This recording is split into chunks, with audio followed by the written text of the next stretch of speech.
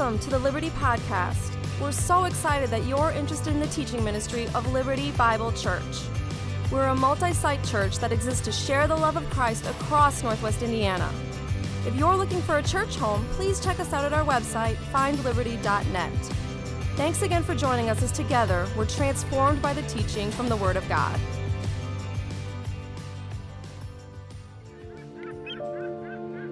Now the word of the Lord came to Jonah, the son of Amittai, saying, Arise, go to Nineveh, that great city, and call out against it, for their evil has come up before me. But Jonah rose to flee to Tarshish from the presence of the Lord. He went down to Joppa and found a ship going to Tarshish. But the Lord hurled a great wind upon the sea, and each cried out. So they picked up Jonah and hurled him into the sea, and the sea ceased from its raging. The Lord appointed a great fish to swallow up Jonah, and the Lord spoke to the fish, and it vomited Jonah out upon the dry land.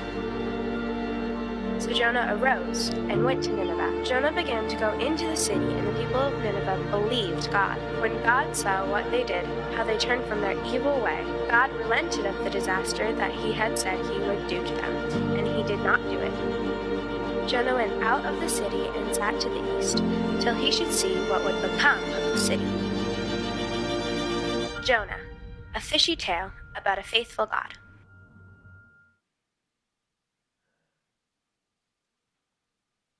Well, good morning. That was weak. Good morning. That's better. That's better. We have a great God, do we not? We have a faithful God, a God who has promised never to leave us nor forsake us.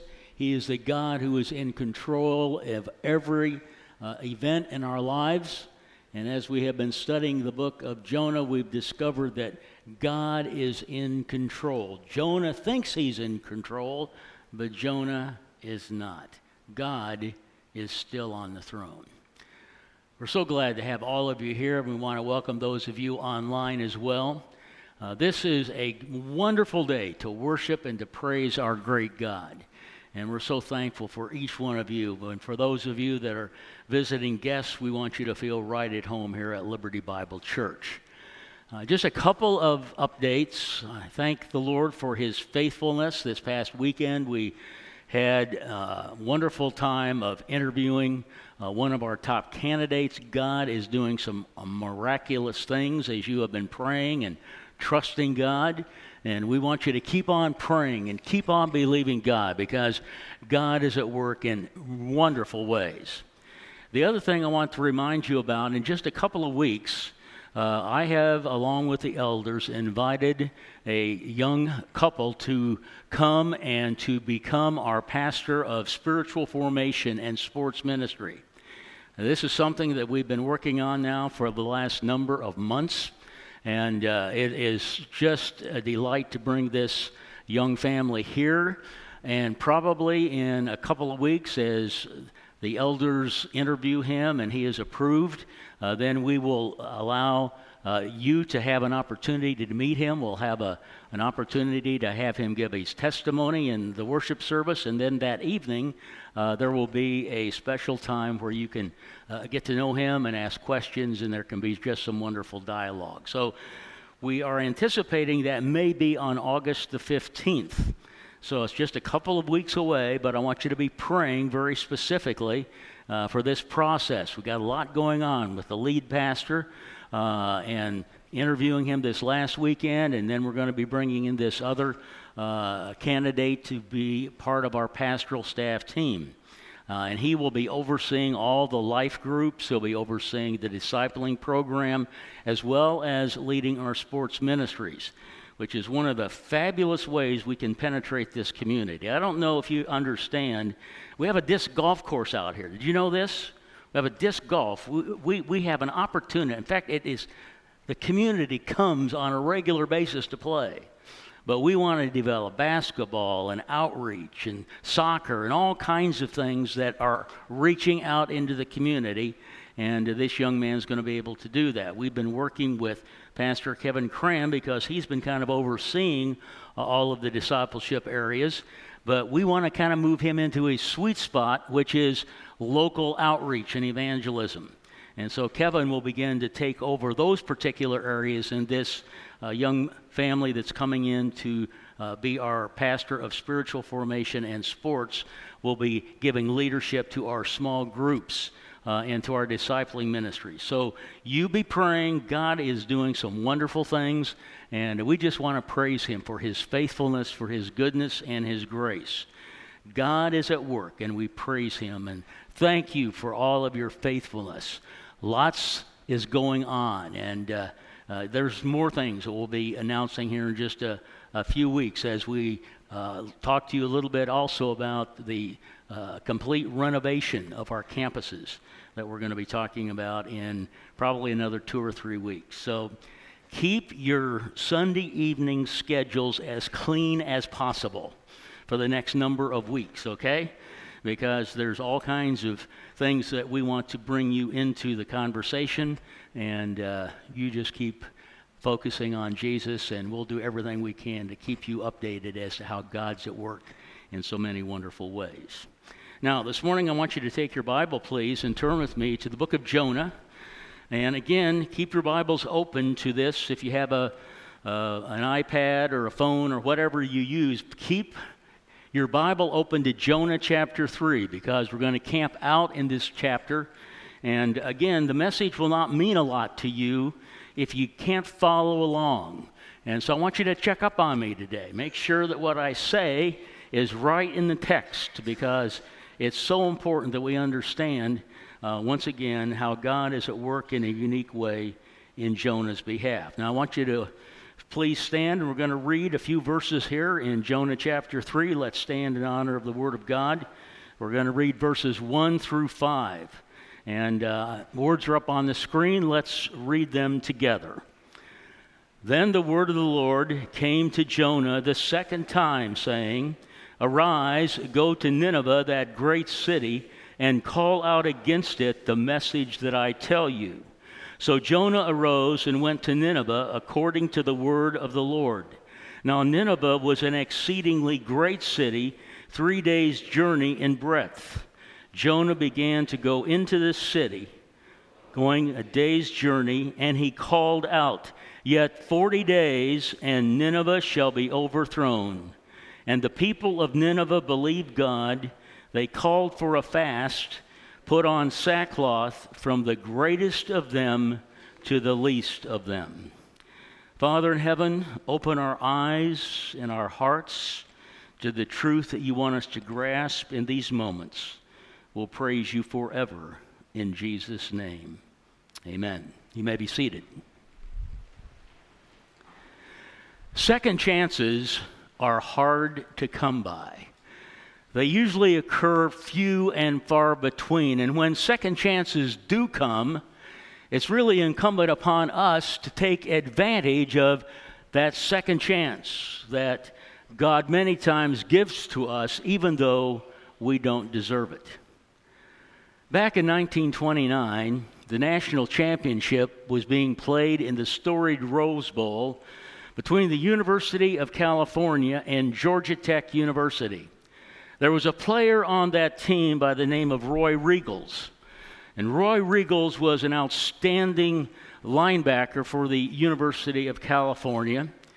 In the first half, he recovered a fumble and somehow got confused and took and carried the ball in the wrong direction and almost scored a touchdown for the opposing team. You can take a look at it up here on the screen. You can see what happens. Now about the most famous case of misdirection in the history of football.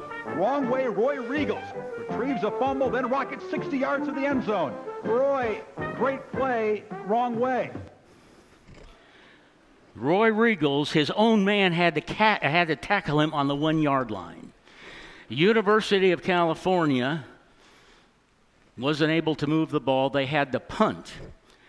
And what happened is the punt was blocked, and Georgia Tech recovered that in the end zone for a safety, which proved to be the true margin of the win.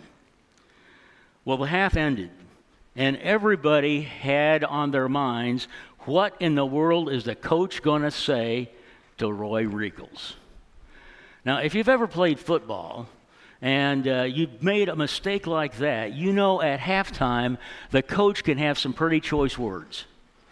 He can really lay in. This time, however, the coach and the team and Regals, they went into their locker room, and it was stone silent. Regals sat in a corner with a towel over his head, crying like a baby. Not a word is said in that locker room. Finally, the 2-minute warning comes, and they're supposed to get ready to go out in the field. Coach hasn't said a word. This is all he says. The same team that started the game starts the second half. Go out, let's win this game. All the team go out on the field except Roy Regals. He sits there. He says, "Coach, I can't go out on the field." The coach said, "Regals, did you hear me?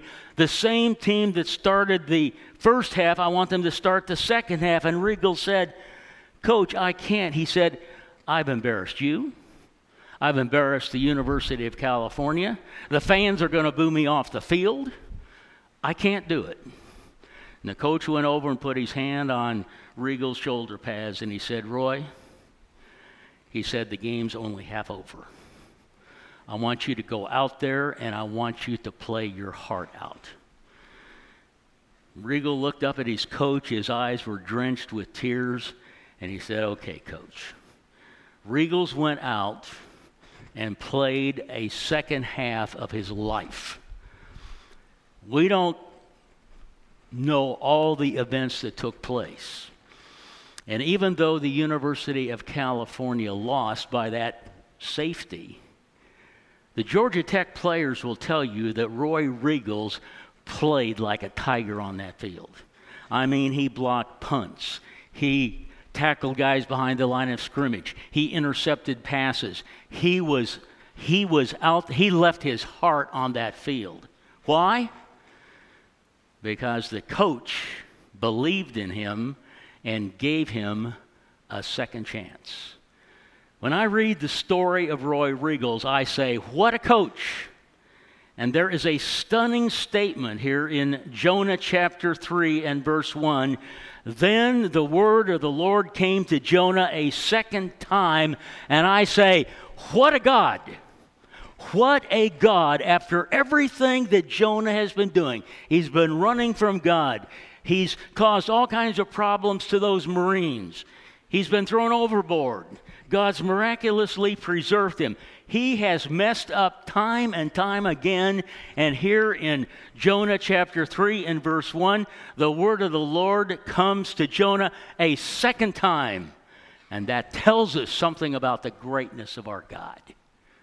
It's amazing to me that God gives us, when we mess up, so many second chances. Just like that coach gave Roy Regals a second chance. And as God gives Jonah a second chance, many of us, God has given second, third, fourth chances to us for us to follow him and to put our focus upon him. And the message of Jonah chapter 3 is, we have a great God. Can we say amen? We have a great God who doesn't give to us what we deserve. We've just been singing about that. His mercy is more. We've been singing about the fact that God is merciful, he's gracious, he's slow to anger, and he's very generous toward us, even when we do not deserve it.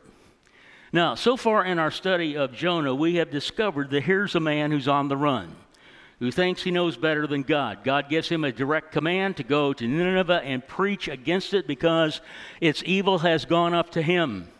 He sees the evil. He commissions Jonah to go and be his mouthpiece and cry out against the sin, the evil of Nineveh. But Jonah takes matters into his own hands. He goes his own way, causes all kinds of problems to come to the Marines on that ship that he was on, and eventually they have to throw all the cargo overboard to spare the ship. In the process, they actually believe in the one true God. They try to row against the currents, this incredible storm. They wanted to preserve Jonah, but when they understand that this storm is not going to quiet down until he's thrown overboard, they throw him overboard. Chapter 2, he is in deep trouble, and after 3 crisis events, only after that third crisis moment does he call out to God, and he repents. And he makes a vow, and he ends his prayer with thanksgiving. He says, Lord, okay, I get the point. You're pursuing. I can't run from you. There's no way I can escape your presence. And so, God, I'm going to do exactly what you say.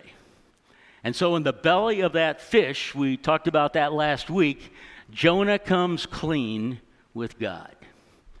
And he ends up doing exactly what God wanted him to do. In fact, he is so intent on doing what God wants him to do, it is even greater than his intent was to run away from God, because he met God in a unique way.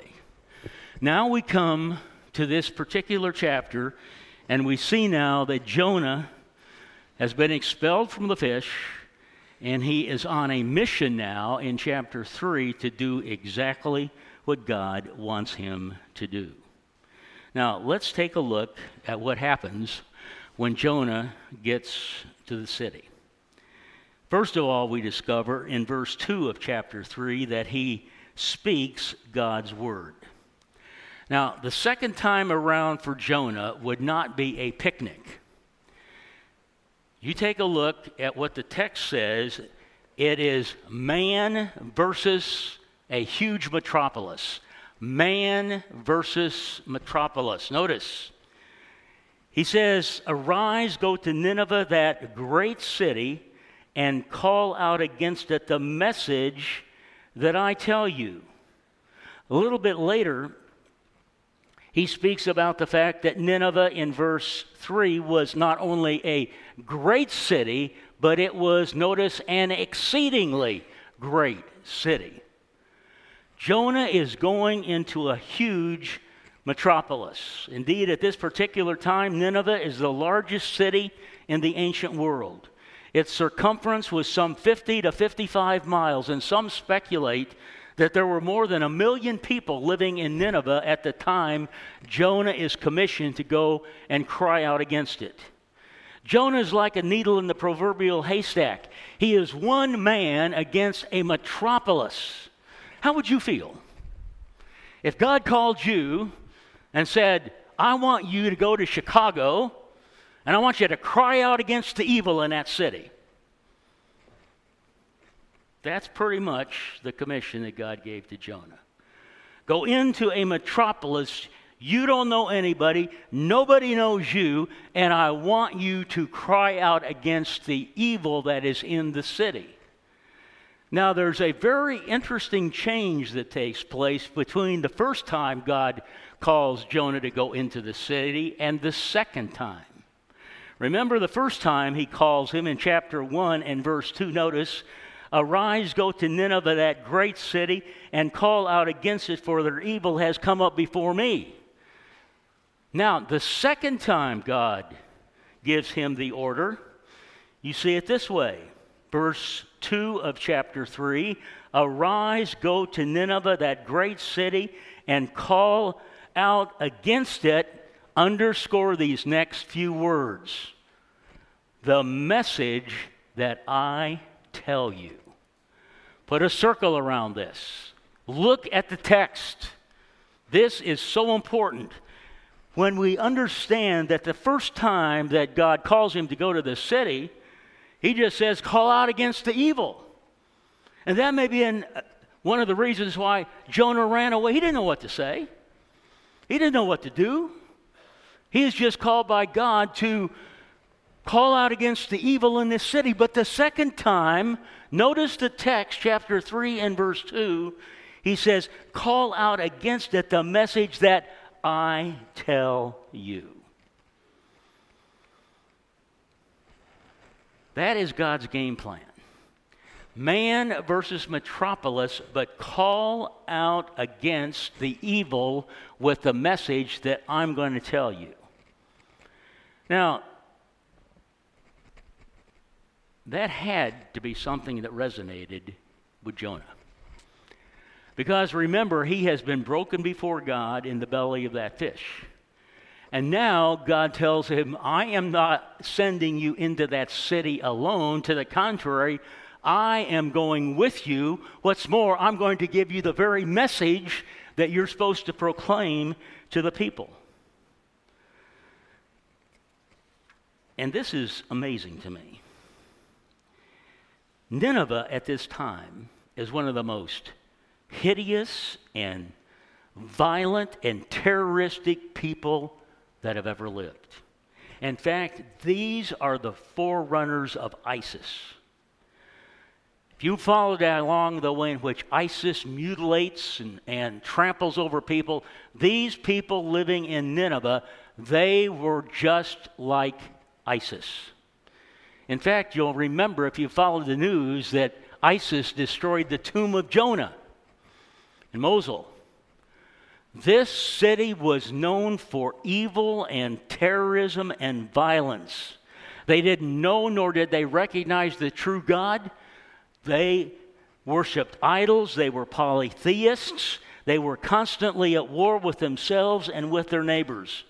And it's into this metropolis, this evil metropolis, that God sends Jonah to preach the message that God says, I am going to give to you. Now, friends, when God speaks, God's word is never complicated, nor is it hard to understand. And God tells him exactly what to say. Notice in verse 4. Jonah began to go into the city, going a day's journey. He only got a little bit into the city. Remember, the city is 3 days' journey from one end to the other. He only gets into a third of the city, and he cries out against it. What is the message? Yet 40 days, verse 4, yet 40 days, and Nineveh shall be overthrown. God's will, my friend, is found in God's word. And when God speaks to us from his word, we need to sit up and take notice. God doesn't stutter. He doesn't babble. He doesn't play games with us.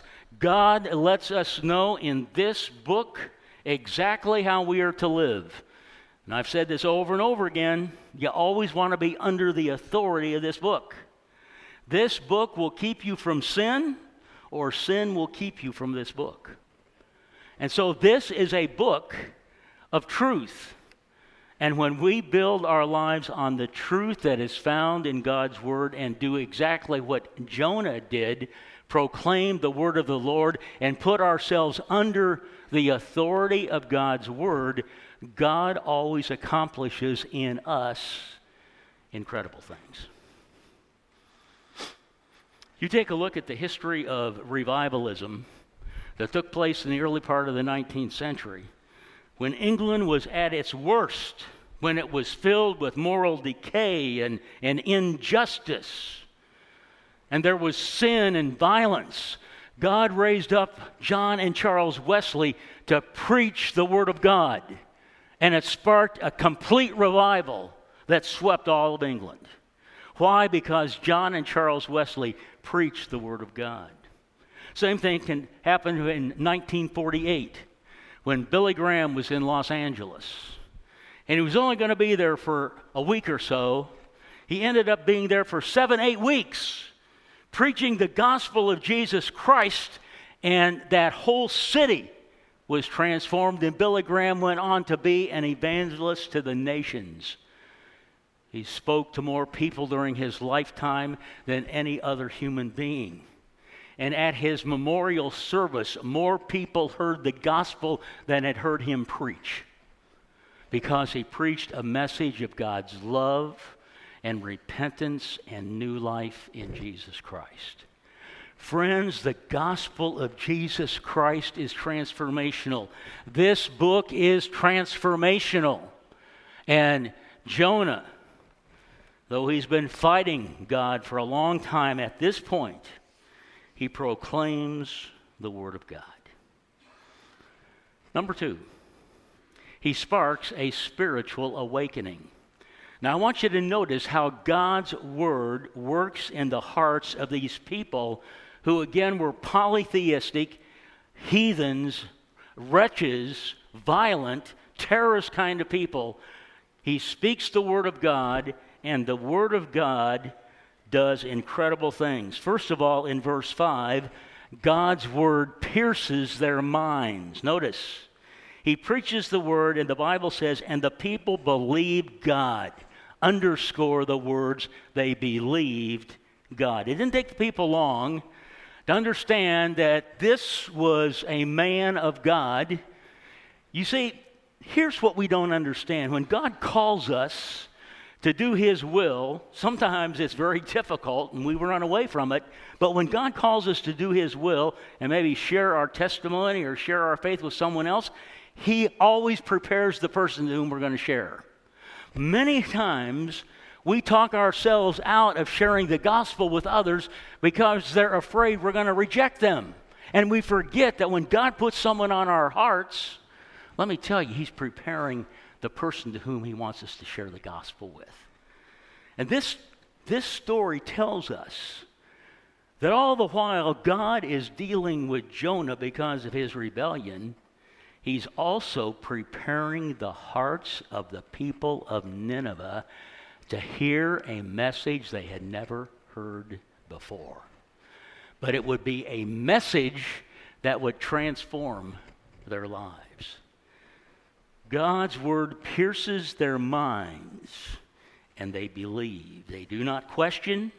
They put their faith in the God whom Jonah is speaking to them about. Now, there's been a lot of speculation as to why they believed so quickly. Some people speculate that it was because, since they're Orientals, they were very emotional. And so they could be moved rather quickly by emotion. But that's not really the case. And others have speculated that word had gotten to Nineveh about this man that had been thrown overboard and had been swallowed by this great fish, and so the story of Jonah kind of preceded him. I mean, wouldn't you like to hear a story from a man who claimed to be swallowed by Shamu?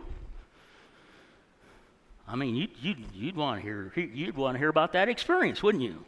Well, all speculation aside, the fact of the matter is Jonah preaches the word of God, and God pierces their hearts, and they repent. God is at work. Not only does the word of God pierce their hearts and penetrate their mind, it prompts a change of lifestyle. Look at verse 5.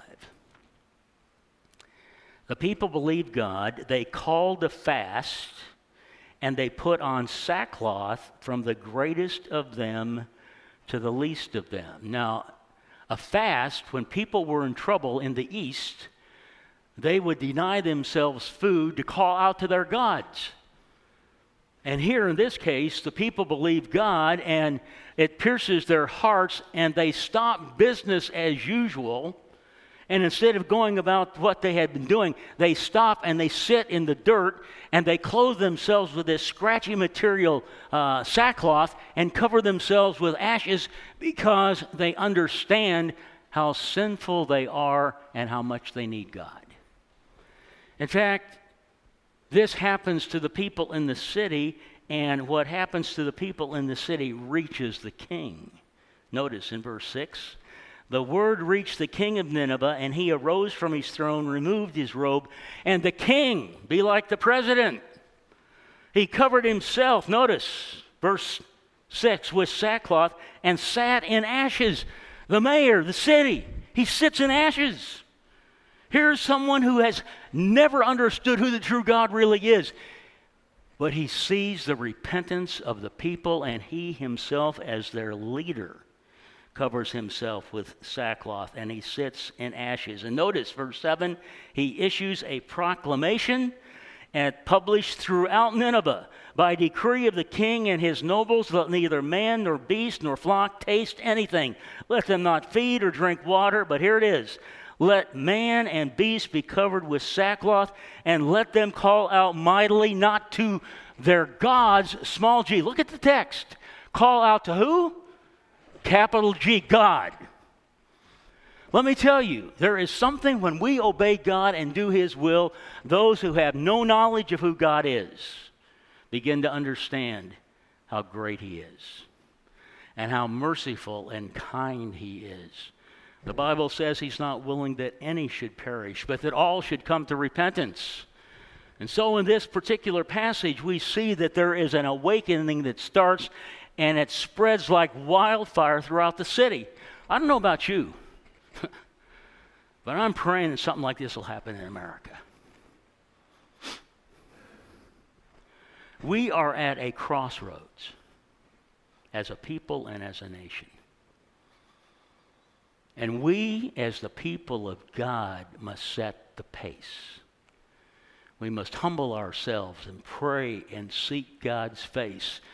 God wants to accomplish His will through every single one of us, but it will only happen when we submit ourselves to the truth of His Word. Many times God speaks to us and we argue with God, just like Jonah did.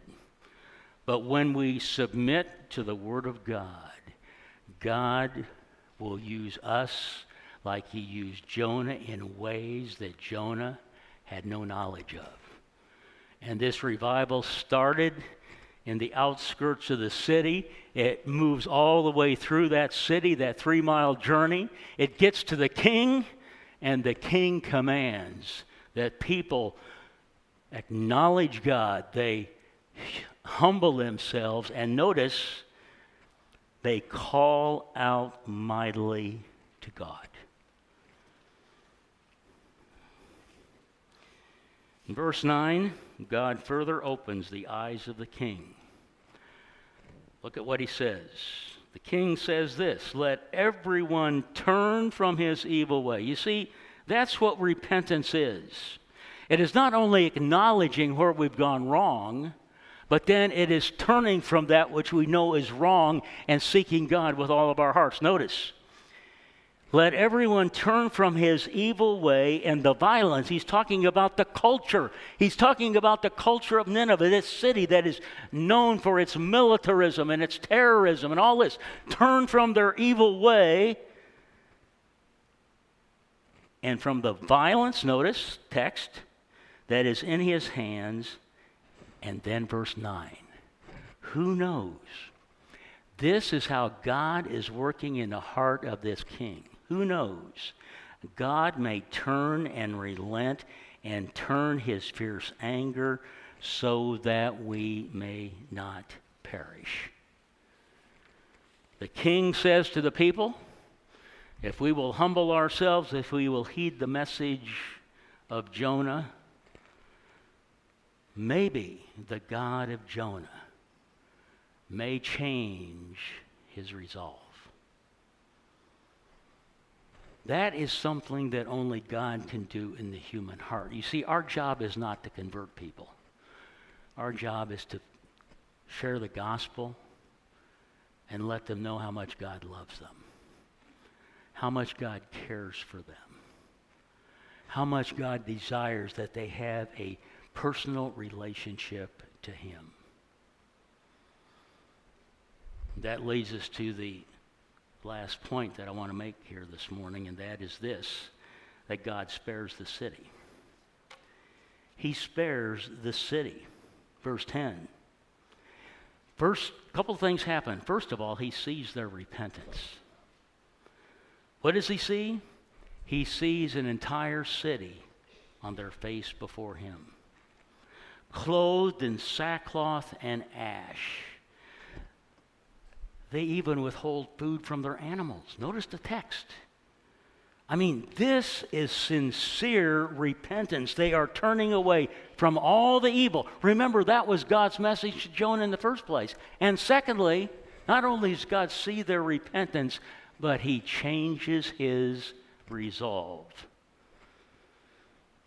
Verse 10, notice, when God saw what they did, how they turned from their evil way. God relented of the disaster he had said he would do to them, and he would not do it. There is something about coming clean before God and turning away from everything that we know in our life that is displeasing to him that causes him to shower us with mercy. We have been given so much. We here in America have heard this message over and over and over again. God has given so many of us second, third, fourth, fifth chances to respond to his mercy and love. And yet the human heart is so hard. The Bible says in the book of James, he says, to the one who knows to do right and doesn't do it, to him it is sin. When we disobey this book, when we kind of thumb our nose at God and think it's okay to just live however we want to live, we break his heart. Oh, how he longs to shower us with mercy. Oh, how he longs to save and bring us into a relationship with himself. But this book, this passage teaches us that sin holds people in bondage, and the only one who is the bondage breaker is Jesus Christ. And Jesus is the one who can take us where we're at. Do you realize that God's favorite word is come? He never forces himself on anyone. He always is inviting us to come just as we are. That's what Jonah invited the people. Get rid of your sin. Come as you are. And they believed God. And they experienced brand new life. You see, that's what God wants to do in our lives today. He wants to make a difference. He wants to change us from the inside out so that we as a body can share his love. All over Valparaiso and LaPorte and Chesterton, Northwest Indiana. That's the vision of our church, to impact Northwest Indiana. How are we going to impact Northwest Indiana? It's when we, as the people of God, obey God. We take advantage of the second chance that God gives us, and we live sold-out lives for King Jesus. Nothing less will do. Let's pray. Father in heaven, we come before you this morning,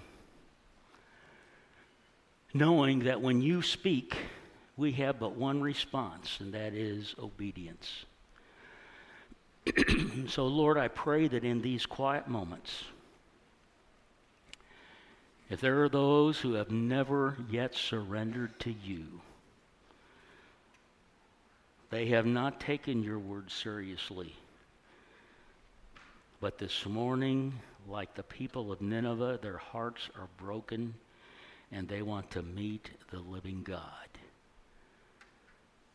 As we sing this closing song, and your Spirit is moving among us, prompt those who need that kind of transformation to just step out of their seat and come here at an altar and experience the power of Jesus. A transformed life where they are accepted into the beloved and enjoy the presence of a living God every moment of every day.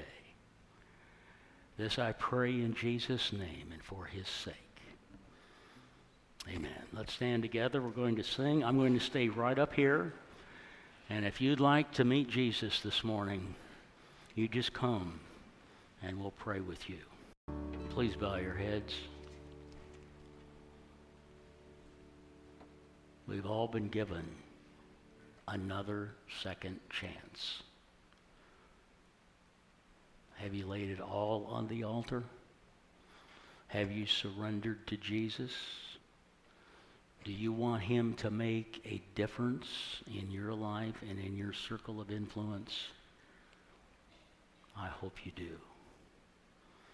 And I trust that after we think about this, that if there's still resistance in our heart, that we would surrender that to the King and allow him to change us so that we can change our world. Father in heaven, we love you. We've endeavored with the help of your Holy Spirit to be true to your word this morning. And we pray, Lord Jesus, that those that have heard the gospel once again, if they're not right with you, that you would keep on pursuing after them, that each one of us would renew and surrender our hearts to the King. Oh, I'm so thankful that your mercy is more. Your grace is more. Your love is more. Lord, you love us so much. Help us not to resist that love that you have for every single person. We praise you for your faithfulness. Now may the grace of our Lord Jesus Christ, the love of God, and that sweet communion of the Holy Spirit be yours now and forevermore. Amen. Do not forget, this is a time to give our benevolent gifts to the Lord on this Communion Sunday. There will be baskets on the table for that, as well as we want to encourage you to keep honoring the Lord with your tithes and offerings in the offering boxes. God bless you. Maranatha, lo, he comes. Thanks for being with us today. If you'd like more information on our church or a place to connect, you can check us out on the web at findliberty.net.